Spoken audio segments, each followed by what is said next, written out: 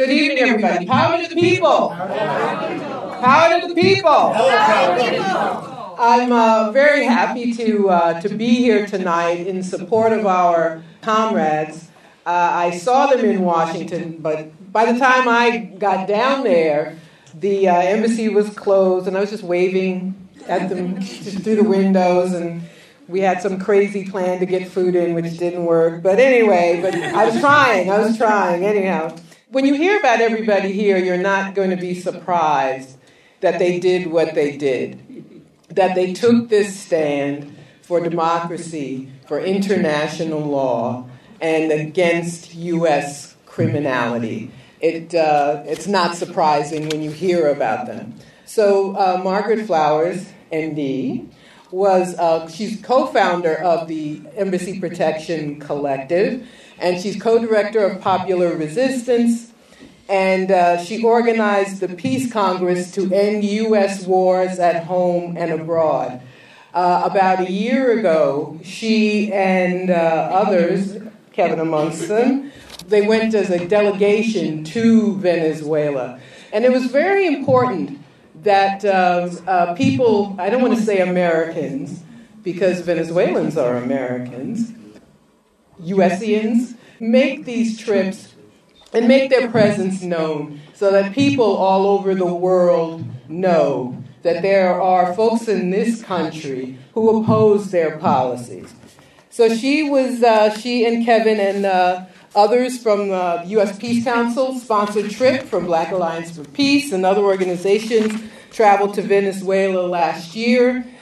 She's very well known for her activism as an advocate for single-payer national health insurance. She co-hosts Clearing the Fog with Kevin Zeese, and she's a writer as well, and her work appears regularly in places like Truthdig, Counterpunch, Dissident Voice, and of course, Popular Resistance. She's a national co-chair of the Green Party of the United States and was a Senate candidate as a Green on the Green Party ticket in 2016. So, without further ado, Margaret Flowers. First off, I really want to thank the Embassy Protector Defense Committee. Sarah and Margaret are members of that defense committee, and it has been so important for us in facing these charges, these federal charges, that there are people who are organizing to support us during this time. And I also want to thank all the other members here who came down to the embassy, because when we talk about the Embassy Protection Collective, it's huge. It was hundreds of people. There were, we did public events inside of the embassy initially, like every night we had educational or cultural events. And so many people came to those events. At the height of the action, we had more than 70 people staying overnight in the embassy. And then starting on April 30th, when the pro-coup folks took the embassy under siege and people were no longer allowed to come in, so many people came down and were supportive outside of the embassy. And I can just tell you for us that we know it was really scary for the folks who were outside facing the violence and the threats and the racist, homophobic, misogynist behavior.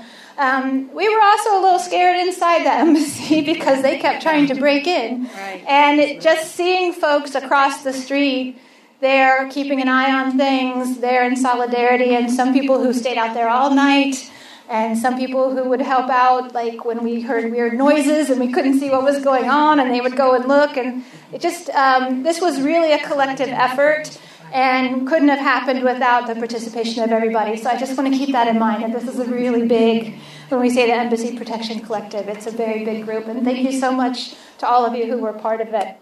So I just want to talk a little bit about kind of why we were there. So as Margaret said, in March of last year, we were part of the U.S. Peace Council delegation to Venezuela, and we arrived there as the power. They had this nationwide power outage, which they determined later on was a result of a cyber attack on their electrical grid.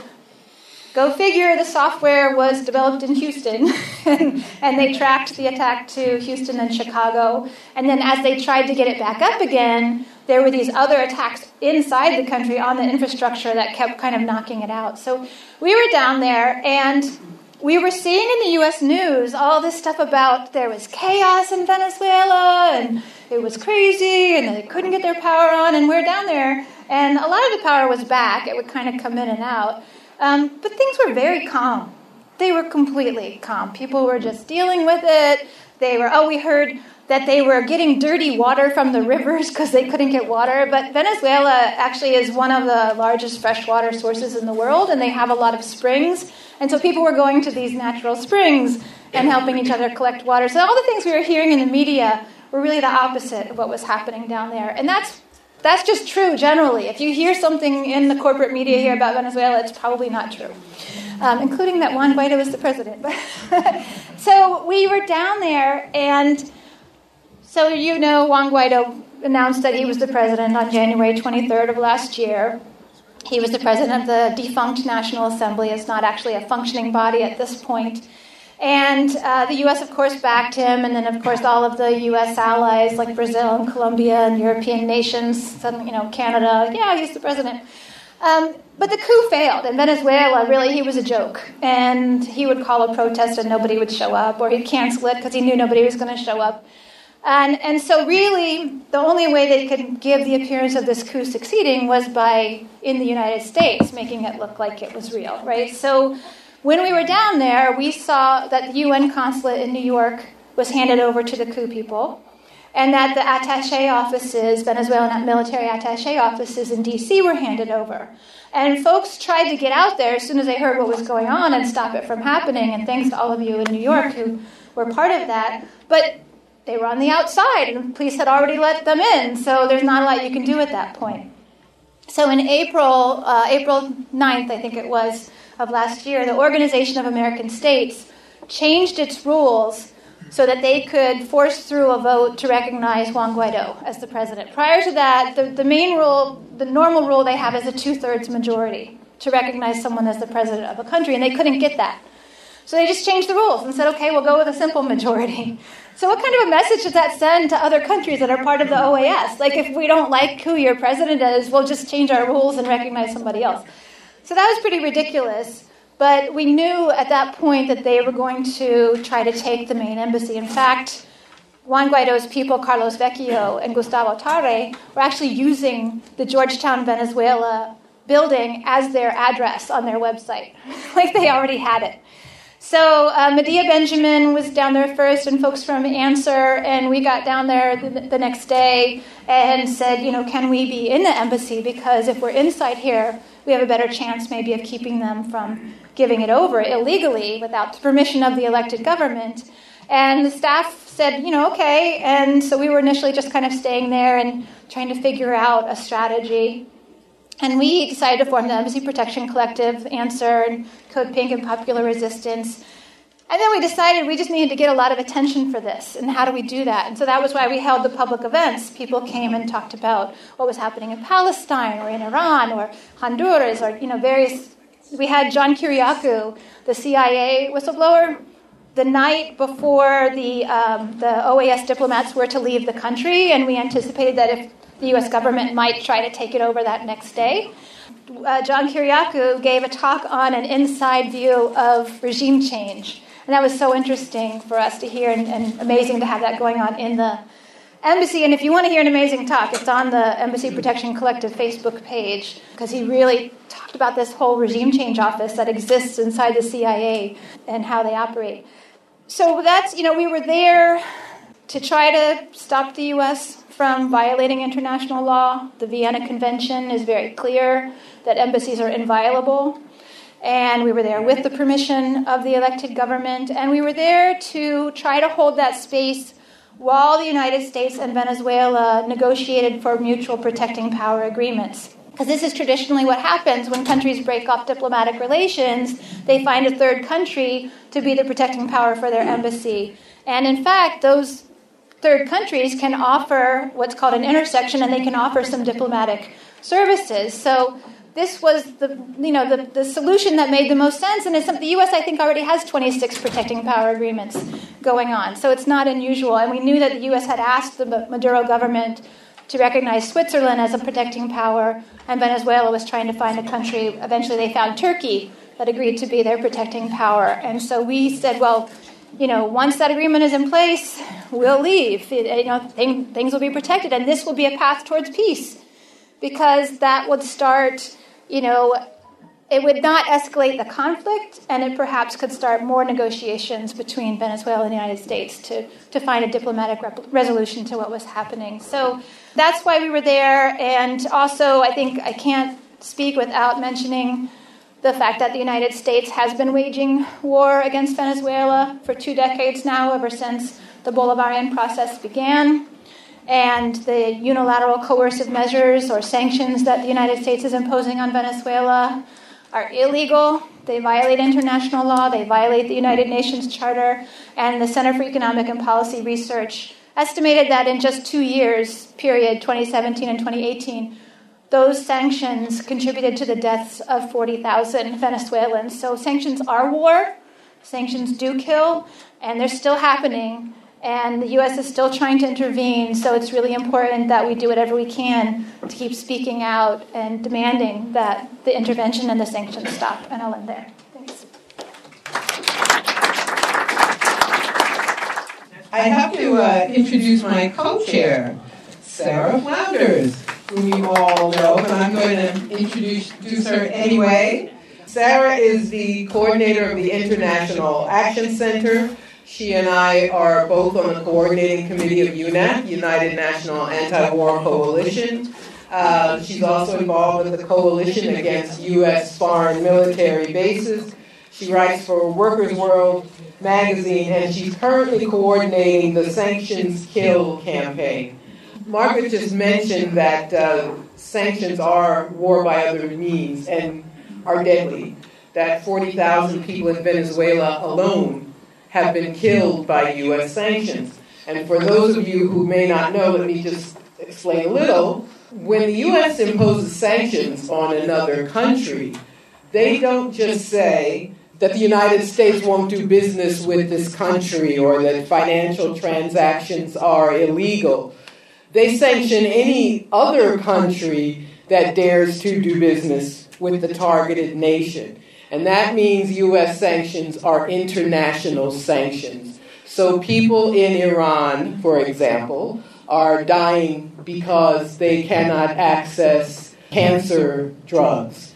People in Zimbabwe, Eritrea, Nicaragua, 30-some-odd nations are under U.S. sanctions, which are creating terrible suffering all over the world. So I'm urging you, it's sanctionskill.org? That's right. Yes, sanctionskill.org. Check it out, become an endorser, and come to these meetings and help us move forward with Sanctions Kill. And now, Sarah Flounders. Thank you, Margaret. And all that is because I'm going to next introduce David Paul.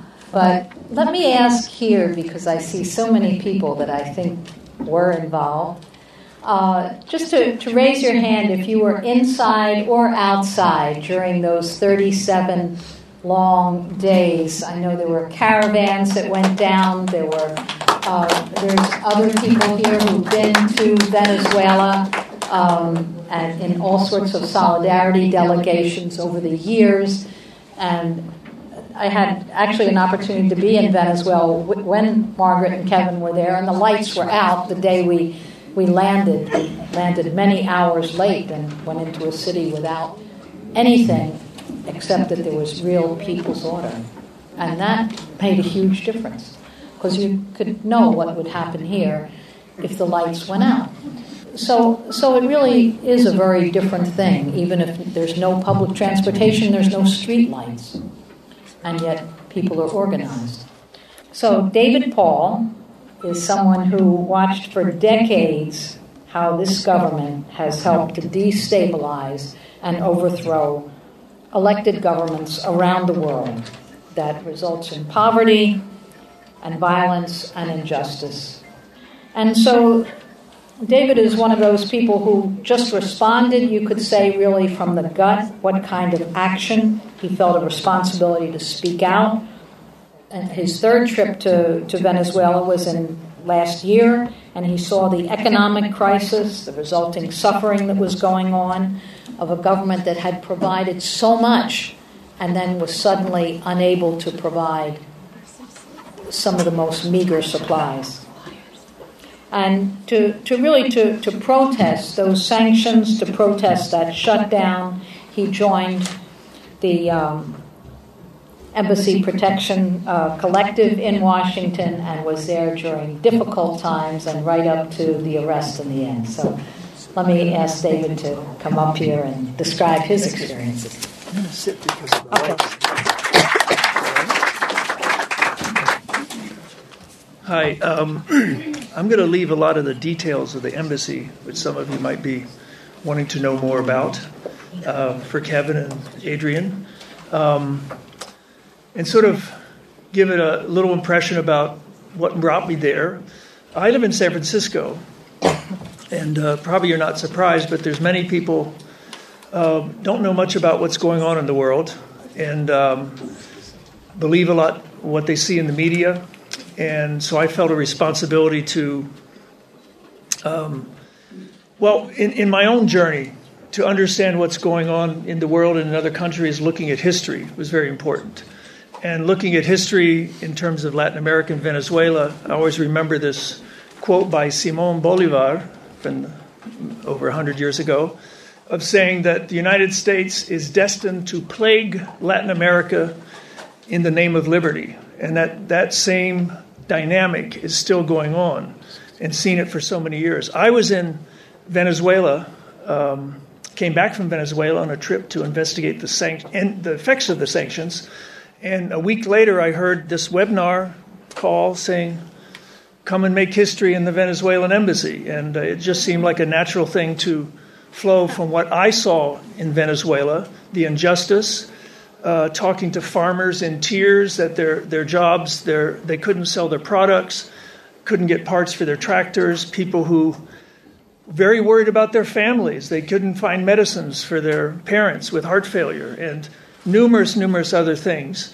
And when I'm in San Francisco, and that's where I've been with my family, and trying to talk to people, and it seems like I have to start from the beginning. I know I don't have to with most of you, but to talk about, people have this notion that the United States' job or role in the world is to defend democracies. It's just the opposite. It's to find them and crush them. Any country that takes an independent economic or political path, and Venezuela is a prime example of that. Also, it's been important for me to explain that if you really step back, we are a gangster in the world. We are throwing our government, not us, but our government, not obeying international law, not obeying the Charter of the United Nations and treaties that we've signed, and just basic plunder and theft around the world. And Venezuela, being the sort of epicenter of this struggle in Latin America, and the U.S.'s attempt to try to gain control politically and economically, Venezuela is the target. And the attempted coups, the ongoing attempted coup is part of that, this economic war, which is really economic terrorism. And we saw firsthand in my delegation that it's actually killing people. You don't see bodies lying in the streets. They're in the morgues of hospitals because they couldn't get medicines. They couldn't get dialysis equipment. And I know from working in a hospital for 30 years, if you don't get dialysis, there's no other options, you die. For people that choose that, I don't get to say. And this, so much of this trying to get through to people who know little, may be curious, but all they hear is what I often hear in San Francisco. Oh, I heard that Venezuela is a horrible place, and where did you hear it? I heard it on NPR. And that's where it stops. They don't look beyond that. And it's the propaganda that props this kind of thinking, this myth that we're doing good around the world. It might be complicated, they're not sure what's going on, but we must be doing good. And I know that's not true, and I know many of you do. It's thick throughout the social media. You see it in films, this normalization of militarization. This, I didn't know about it till a few weeks ago, this Jack Ryan series on Netflix. You know, the scenario is Russians are putting nuclear bombs in Venezuela, and he's got to root them out, and such a pretext for an invasion. I haven't clearly more seen. And the main thing is they don't give any context. The critique we hear in the media, you can't find toilet paper, you can't find this, you can't find that. Must be the government. Corrupt, they're incompetent. They never talk about the sanctions. They never say that our government is strangling the economy, blockading medicines and food getting in. And it's almost like, it's not exactly the same, but agencies in this country, you want to get rid of the EPA, you defund it, you take all the investigators away, and then say, look, it's not doing its job, not doing any good, got to get rid of it. And the hypocrisy, I think for me, analogies help me understand things and just to see the world. And then I think many people have a basic fairness if you talk to them about things, and the hypocrisy. I always try to talk to people, just if our government received the kind of attacks and threats and blockades and sanctions from another country, we wouldn't tolerate it. We do it to other countries. It doesn't seem like it makes a difference because it's a double standard. And I don't think people really see it, but I've always tried to tell people, put yourself in their shoes. If your parents couldn't get medicines that they need for their heart, how would you feel? And there's a million other examples, but that's what we're doing to that country. And during the whole time in the embassy, in talking with my family, they say, why did you do this? And what's going on? Was it worth it? And for me, yes, it was worth it because those people were struggling. And I was so impressed with the dignity and determination of the Venezuelan people just to be free of this kind of coercive measures, these attacks, the threats, economic, psychological terrorism that's on these people. And I was so impressed and came back with a feeling of responsibility to hold our government accountable for what they're doing to this country. And I feel responsibility not to come back and join the re-elect Maduro presidential campaign.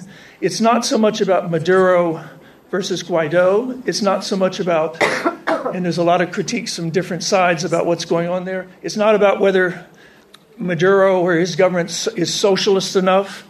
And I think we should stay away from trying to scrutinize the revolutionary process in Venezuela. They should do this, they should do that.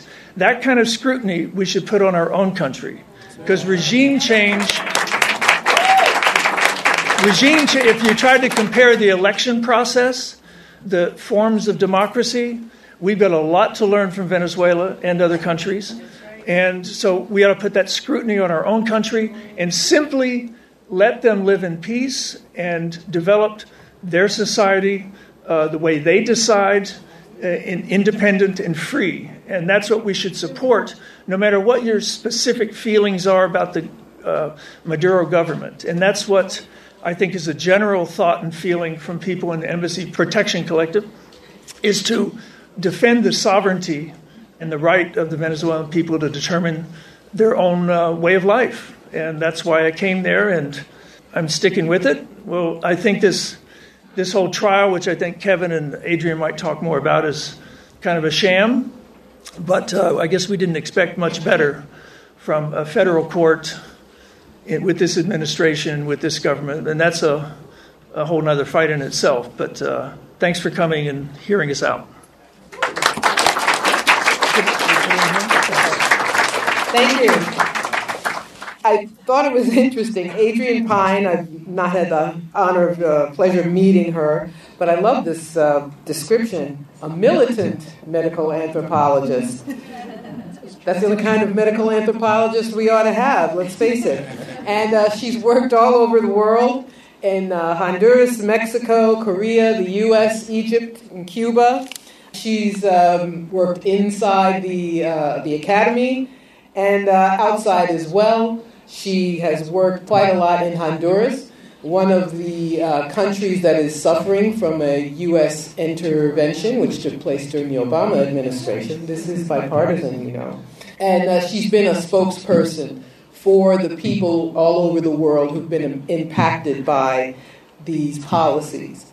And she's also, like Margaret Flowers, done research on the impact of our healthcare system, our corporate-run healthcare system, and what it does to all of us and to us as a people. So our next speaker is our defender, Adrienne Pine.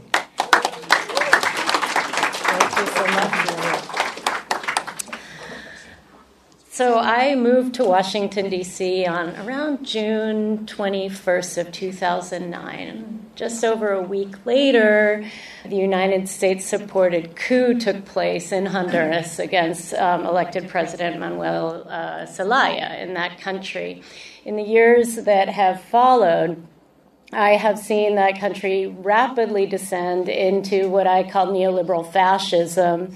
Some of you, since we're in New York, might have been aware or present at the trial in October of Tony Hernandez in the U.S. Southern District Court of New York, where he was being tried on major drug trafficking charges. This is the brother of the current president, the unelected president, Juan Orlando Hernandez, who is nothing more than a vile dictator, in order to maintain his power after blatantly losing an election in 2017, he and his security forces killed over 40 people and imprisoned hundreds of people illegally for protesting against the illegal seizure of his government. Of course, there was no way they could have done this without the full support of the U.S. State Department, of the U.S. government, just as there's no way that the coup would have stood in the first place without the full support of the Hillary Clinton State Department.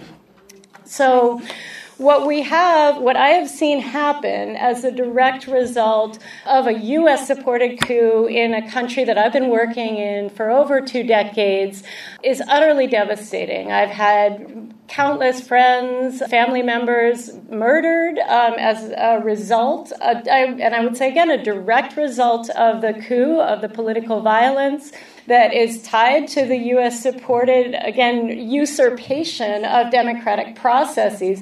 And Honduras wasn't even in a revolutionary process. It was something much less than what was going on in Venezuela. But it was, in fact, precisely because Mel Zelaya had created some initial alliances with Chavez at the time that he was seen as such a threat that he needed to be taken out. Since that time, what we have seen is one after another coup in Latin America, modeled after what I think is a sort of new kind of coup. It's a coup that's draped in constitutional legitimacy. So that happened in Paraguay, of course, in Brazil with a coup against Dilma. And, now what's going on in Bolivia is just absolutely atrocious. But it's got this sort of legalistic veneer that is only possible with the full support of the United States government and the Organization of American States, which itself has become a neoliberal fascist organization and nothing more. Now, one thing that I learned in those first few months that I was living in Washington, D.C., was the incredible importance of the interlocked organizations within that town, the think tanks, the universities, like my own, like Georgetown, George Washington, George Mason, that all function as centers of regime change operations, supporting and providing the intellectual legitimacy for violent U.S. policy carried out in and against Latin Americans. And sort of over the past decade, seeing the violence of my own colleagues in supporting regime change against Venezuela. I mean, this has been an ongoing effort at American University, the Center for Latin American and Latino Studies, the Human Rights Program at the Washington College of Law, have time and time again invited incredibly violent leaders of the opposition to speak as if they were human rights defenders, and have prevented anybody who has a different perspective from being incorporated in the conversation. And so that kind of violence intellectual violence, which also, is masquerading as education, I think has really pushed me to a position where I've recognized that just teaching critical thought to my students is not enough. As educators, as academics, as intellectuals, public intellectuals, organic intellectuals, academic intellectuals, we need to put our bodies on the line.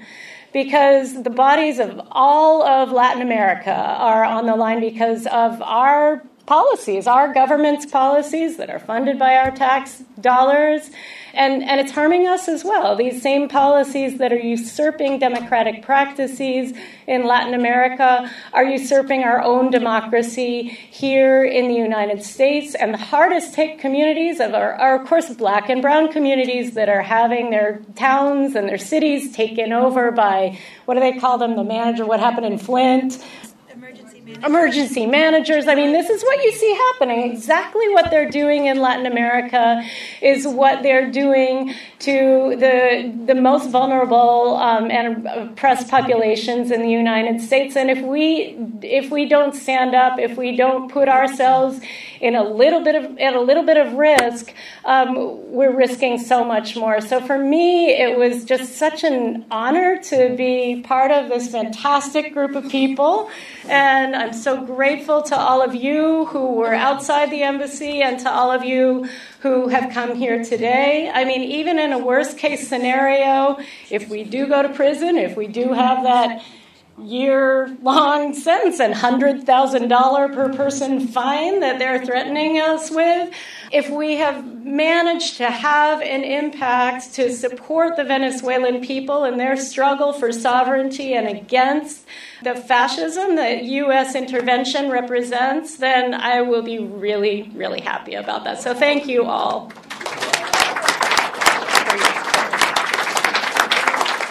If you've seen, actually, these videos, this slideshow, as folks are speaking, that was the image, really, of folks waving from the windows when there was this mob outside. It was really dangerous. It was dangerous for people outside who were gathering again and again, but you could only feel so apprehensive for those who were inside at night as people were trying to break in basement doors, come in windows, come in through the roof. I mean, it really was an incredible 37 days. I don't know how anyone slept, and then when the food and water was turned off, and we would ask, how are you cooking things? And got back a reply, do you know you can make pasta with cold water? that was one response. I thought, okay, they're going to make it. They're going to, they're going to figure this out,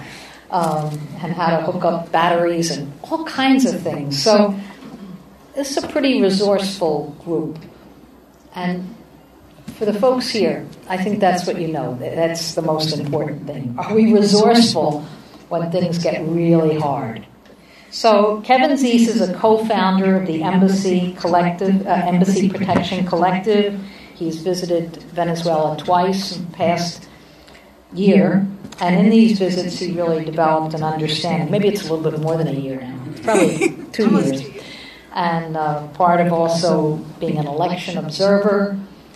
As I say, the delegation when there was no electricity there, wasn't that sort of what was to come in the embassy, too. And in his meetings and conversations, really he was urged to return to the U.S. and explain what was really going on and to act in solidarity. And that is something that I think every one of these 4 individuals have done around the country. They did during all the people who participated inside. And there were a lot of people inside that we also want to salute. And also all of those outside, and the folks who from all over the country were sending messages and streaming and making donations and all of that. It's how we build this movement and keep going. So, Kevin Zeese. Thank you. Well, it's so great to have both of you moderating. I can tell you, we are so honored as 2 Caucasian people when we get it published in Black Agenda Report. Yes. It is such an honor, because that is one of the great publications. One of the great publications. If you don't read Black Agenda Report, you're missing really important analysis. It's very important. And I really want to thank all of you for being here. I can tell you that we have traveled in California, in Illinois, Florida. Now we're doing New York. We have New Jersey ahead, Philadelphia, Connecticut, Massachusetts. And everywhere we go, people are coming out. And I'm always amazed at how many people had watched the live stream while this was going on. It's just amazing that the corporate media, and you really got to see how the government controls the media with this. This is like a made-for-TV event. I mean, the conflict was every day for 37 days. You had this violent mob of racist, homophobic, anti-female, horrible coup mongers, and you had these peace activists outside as well, conflict with them, us inside, trying to bring food up through the windows and through the garage. It was just, and the police helping the mob, the coup mob, is just crazy. I mean, postmen tried to deliver food and were stopped, from delivering food for us. Amazon tried to deliver food and was stopped from delivering food. So it was quite, but it was all blacked out. It wasn't until 4 people arrested at the Venezuelan embassy. That's the story. None of the context of 37 days and why we were out there or who we were. I mean, as I said, I was in Venezuela for the re-election of President Maduro. And I was there with hundreds of election observers. There were more than 300 election observers. I was actually there more as they brought me down as media, a media group in California, subsidized my trip to go down as a reporter. I never think of myself as a reporter, but people always tell me I'm a journalist. I don't think of myself that way, but I appreciate that people see that. And one thing that the 300-plus international election observers all unanimously agreed on was that election met all the standards of democracy under international law. Unanimous. And we call it a dictatorship. I've been an election integrity activist in the United States as well, working to end these unverifiable electronic voting machines. And I can tell you the Venezuelan elections are run much better than U.S. elections in many states. First, they have a 95% plus registration level. 95%. They're trying to get to 100%. Because the right to vote is in their constitution, unlike ours. And so they have to make that right something that people can actually exercise.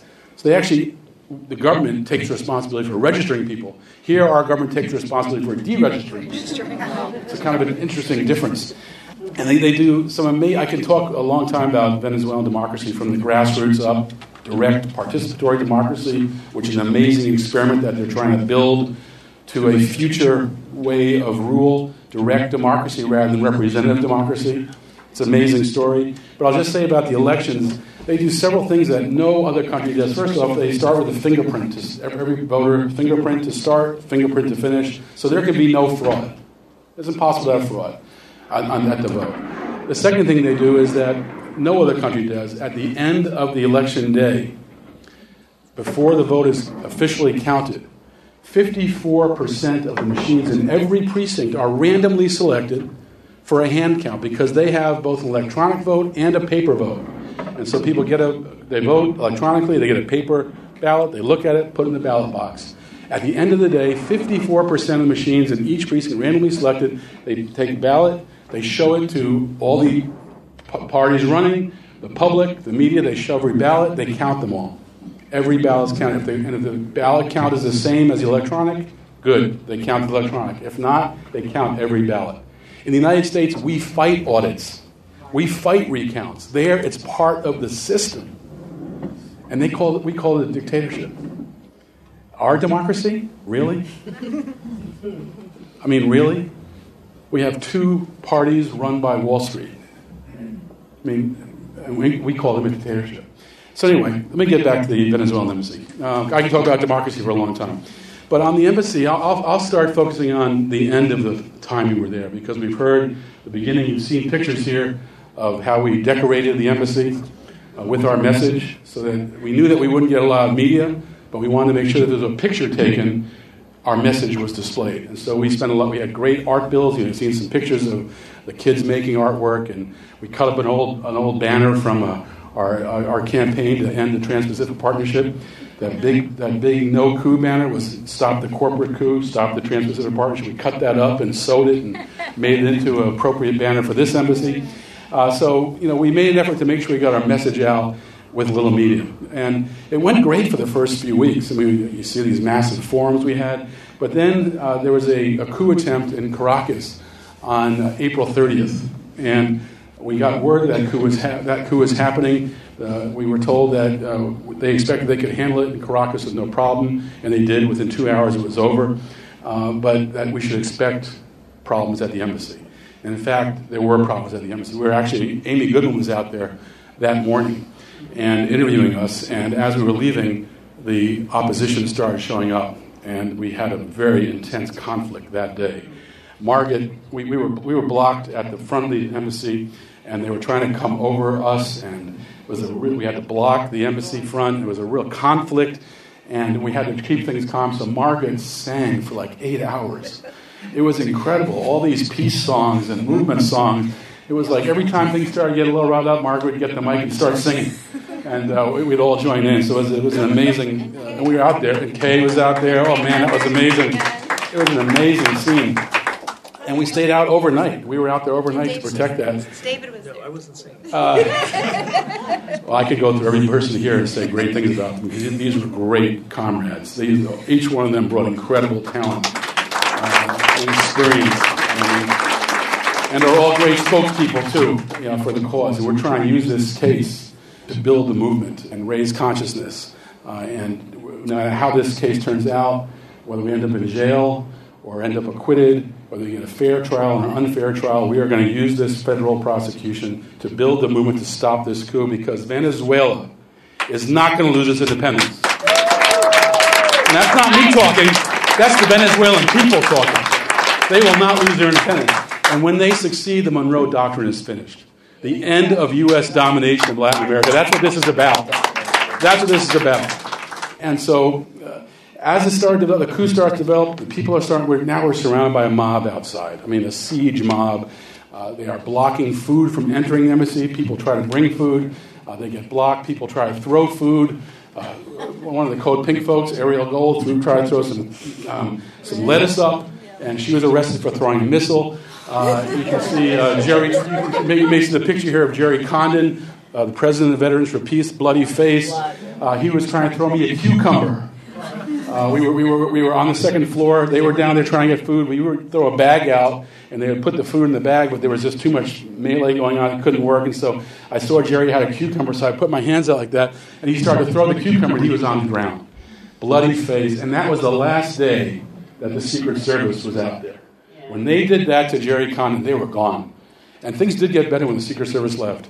But that violent attack on the president of Veterans for Peace was a tremendous political error by the Secret Service. And so we're in this situation now where the coup mob is surrounding the embassy, where they've broken in the windows and come into the embassy. We had one guy break in the window, go to the third floor, barricade himself in. And we had to deal with the problem of how do we let the police in? They can't violate the embassy under international law. Under the Vienna Convention, embassies are inviolate. The host country cannot come in.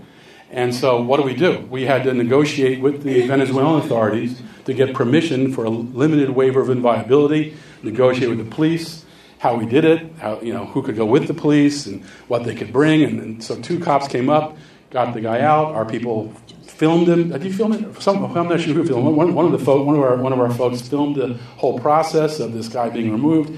And so and then they broke a door in the basement, so we couldn't close the door anymore. We had to blockade that door with wood. We found some old doors. We blockaded that door. We had a van. One of the embassy personnel left a van in the garage. We had the keys. We parked the van up against the door to stop it from being pushed in. They still found ways to get in. We had to have you slept down there. So did we. Yeah, we slept. We all took turns sleeping in the garage. When they tried to break in? When they tried to break in, so we could be aware. And I know when it was near the end, Margaret was hoping they would try to break in. She wanted to slap their hands so bad when they were pushing that door aside, but they didn't. I was just ready. Because they would stick their arm through. We're very peaceful. We're very peaceful. That was the constant conflict. And we heard them outside, the pro-coup people, on the telephone, saying that they were trying to terrorize us out. They were telling their allies that's what they were there to do, trying to terrorize us out, because they knew that the police could not come in unless they violated the law. So they had to terrorize us out. So they were blocking our food. Then they turned off our electricity. Then they turned off our water. And that made us more in solidarity with Venezuela. Because when we were in Venezuela, we saw the same kind of tactics. Food being blocked, medicine being blocked, lights, electricity, water. So we felt, we were living a small piece of what they've dealt with. So it was incredible solidarity. And that was one of the beautiful things about this, the solidarity we got from Venezuela. We had this pro-coup mob out there, which was a mixture of Venezuelans, Nicaraguans, Cubans, right-wingers who had fled their countries when progressive and left governments came in. They had fled, and now they were in the United States. That was the pro-coup mob. And there's some great research done on who these people were: defense contractors, lobbyists, big PR firms, moneyed interests who would profit from a coup. That's who was out there. And so when we saw these marches, solidarity marches for us in Venezuela, oh my God. I mean, with the coup out there. Margaret, you're a hero. David, you're a hero. I didn't see a Kevin, you're a hero. So I was giving a lecture. I was giving a lecture. I know. I was giving a lecture in California, and we had on this slideshow. I don't know if it's still up there or not. A little picture where I saw Kevin as a hero. So anyway. You're a hero. Don't worry, you're a hero. Kevin, you're a hero. That's okay. But it was really, and they would send. Oh my God, the love song they sent for Adrian. Oh my God. Oh my God, Adrian. Oh my God, it was an amazing love song that was sent, I think, from Cuba. Oh my God, it was amazing. It was beautiful. It was beautiful. So we got these songs, and all the people were just, and so the coup out there, and we're getting that from the internet. Oh my God. So anyway, where am I? So it's getting bad, so the coup tries, and the mob is out there. We're getting under siege, and more people are showing up. It's fantastic. And then at some point, the few days before we get arrested, the police decide to give us an eviction notice. And it was a very strange eviction notice. It was on an 8.5-11 piece of paper. First of all, they put them all on the walls, and we couldn't really read them because we were inside. But they read it on a loudspeaker too, so we could hear it. And they did come to the door, and our lawyer, Mara Verheyden Hilliard of Partnership for Civil Justice, a great source in Washington. We've done some fantastic work together. And the AG. And then, I'll get to that in a second. So the pro-coup, the eviction notice comes, and it's on this 8.5-11 piece of paper. No agency, no letterhead, no signature. It mentions this guy, Carlos Vecchio, who we knew was a former oil executive, who's now, by the way, being investigated for embezzlement from Citgo by the U.S. Department of Justice.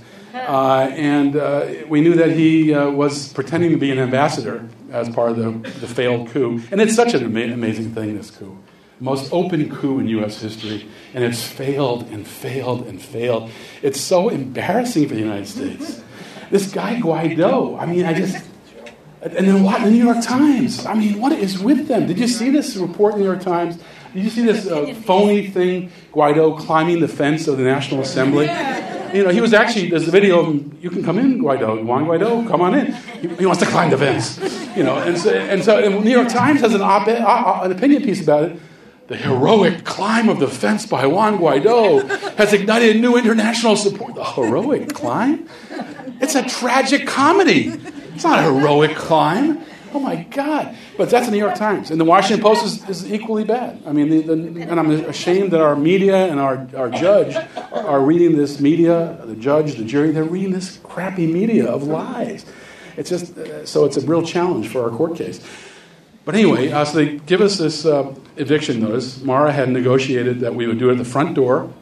We'd wait in the lobby. They cut the chains that were put on by the Venezuelan embassy staff. They cut the chains, cut the chains, opened the door. They came to the door. They didn't walk into the embassy. They put the eviction notices on the ground in front of us, and they said, would you volunteer? We said, no, we're not going to leave. We're here legally. We are here with the permission of the elected government of Venezuela. Margaret said, here's my key. And we said, if you come in, you're violating the Vienna Convention. You're violating the law. We're not violating the law. And if you violate that law, it becomes the law of the jungle at embassies around the world. What that means is, if a U.S. embassy is attacked in a year or 2 years, if embassy personnel are attacked in a year or 2 years, think back to this moment when you cross this threshold. When you violate international law and set the standard of the law of the jungle rather than rule of law. And we said that there's right now a conflict between Venezuela and the United States, Colombia and Brazil on the side of the U.S., China and Russia on the side of Venezuela. And we're trying to de-escalate this conflict because a conflict in Venezuela could first of all become a regional conflict with Colombia and Brazil and a global conflict with Russia and China. Do you want to cross that threshold, violate international law, and escalate that conflict and tell your grandchildren you're the one who started this global conflict? Do you want to really do that? And we told them it's time for you to go back to your superiors and tell them that we have to rethink this because it's a major step regarding violating international law. Shockingly, they turned around and left. And we realized that we were right. We were there legally, and they were there illegally. So we knew our lawyer's advice, and that day, by the way, we got a fantastic letter organized by the National Lawyers Guild. More than 500 lawyers signed on a letter saying that we were in the embassy legally, that our human rights should be respected, and the Vienna Convention should be respected. National Lawyers Guild steering committee member right here, and they're one of the sponsors of this event. And we really appreciated that. That was fantastic. The same day we get the eviction notice. So who do we believe? This eviction notice with no letterhead, no signature, and a fake ambassador, or the National Lawyers Guild, our lawyer, the people in Venezuela. Who do we believe? And so we stayed. And we didn't know what the government was going to do next. Were they going to violate the law or not? And so the next day, was the next day? 2 days. 2 days later, Jesse Jackson shows up. Jesse Jackson is about 80. He has Parkinson's disease. He's struggling. He showed up for us. And Parkinson's has a hard problem with your vocal cords, and so he had a hard time speaking. So we did like a mic, the people outside did like a mic check for the press conference. He would say something, the people would repeat it to the press. After he finished that, Copain gave him 3 bags of food. You can see pictures of here. Oh, well, that's me when the power was out. We said we're still staying. After that, he walks these 3 bags of food over to the window, and we're at the window. Should we throw the bag out to get the food? There's a big crowd of pro-coup mob, this big Black Alliance for Peace, and other of our supporters are out there trying to position with the pro-coup mob. The cops are watching, not sure what the pro-coup mob is fighting with that. And so at one point they say, throw the bag. So I threw the bag. They grabbed it. One of the pro-coup guys wrapped the rope around his arm. Our people are trying to get the rope off. Ajamu Baraka, our vice presidential candidate for the Green Party, my kind of vice president, fights for our food. He's out there. He's trying to grab the rope off the guy's arm to get the bag free. We fill it up, pull it up 2 floors, and we have food. I mean, we never ran out of food, by the way. David Paul was a Nazi when it comes to... Stop. Be nice. Don't use that term. Was a hardliner. A tyrant when it came to keeping our calories down. We all lost weight. I lost 10 pounds. You lost 12. I mean, she didn't count. We all lost weight, but we never ran out of food. We just kind of had limited food. Lots of peanut butter and jelly. We made these fantastic burritos with tuna fish. Tuna fish in the can. Seafood tacos. You heard about the fantastic pasta from cold water. You let it sit for a few hours. It's just like hot water. Didn't work for rice though. That didn't get better. That rotted with the water. And we also, by the way, when we were running out of electricity, we would go into the car to charge our phones. And when the car was getting hot, we would cook food on the engine. And so we did that. We also had a solar cooker on the roof. And anyway, also the Embassy Protectors Cookbook. If you want to sign up for it, it'll be coming out in the future. So feel free to sign up for that. So anyway, when Jesse broke through, that was a sign for we could have a lot of other people break through. Because Jesse, that's one of the roles he's played in history. Is he comes first, then others follow. And so maybe Tulsi would have come, maybe Mike Gravel, maybe some celebrities would come. Also Roger Waters. When you saw that picture of me doing that, did this when the electricity. We did a live stream saying we're still here with the lights out. Roger Waters then did a video himself of In the Dark, saying support us, and eating beans out of a can to show solidarity with us. So things were breaking through. And it meant that the media was also trying to break through with Jesse showing up. And Jesse promised to come back with more preachers that Sunday. And so before Jesse came back, they decided to break in and arrest us. And I say break in. They could have just cut the plastic cuffs they had put on the front door when we had our first confrontation. But instead, they brought a battering ram, 100 police plus, 5 different police forces, military gear. We had sent an email to them saying, we're not going to resist, we're not going to hide, we're not going to barricade ourselves. If you come in, we will not resist. And we will take care of it later. Your illegal arrest will be accounted for later. And so we were not, so they knew we weren't going to resist. And they still came in with this military police force, battering ram on the door. They called in the morning, just after we finished breakfast, they get a phone call, this is the police, we have an arrest warrant for you, come out now or we're coming in. I said, I'm calling my lawyer. I called Mara, she's trying to get there as quick as she could. And we started hearing the battering ram. Bam! It was like, the building was shaking. And they got in, 20, how many cops were in the conference room? 17 cops in the conference room with the 4 of us. A bunch more outside on the roof and on everywhere.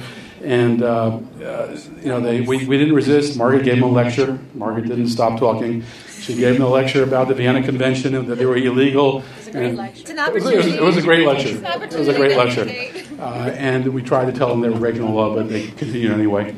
And we were arrested. They could have taken us to the magistrate that day. The magistrate meets in Washington, D.C. at 1:30. It was about 9 o'clock in the morning. Instead, they took their time and took us to a police precinct, held us there for a few hours.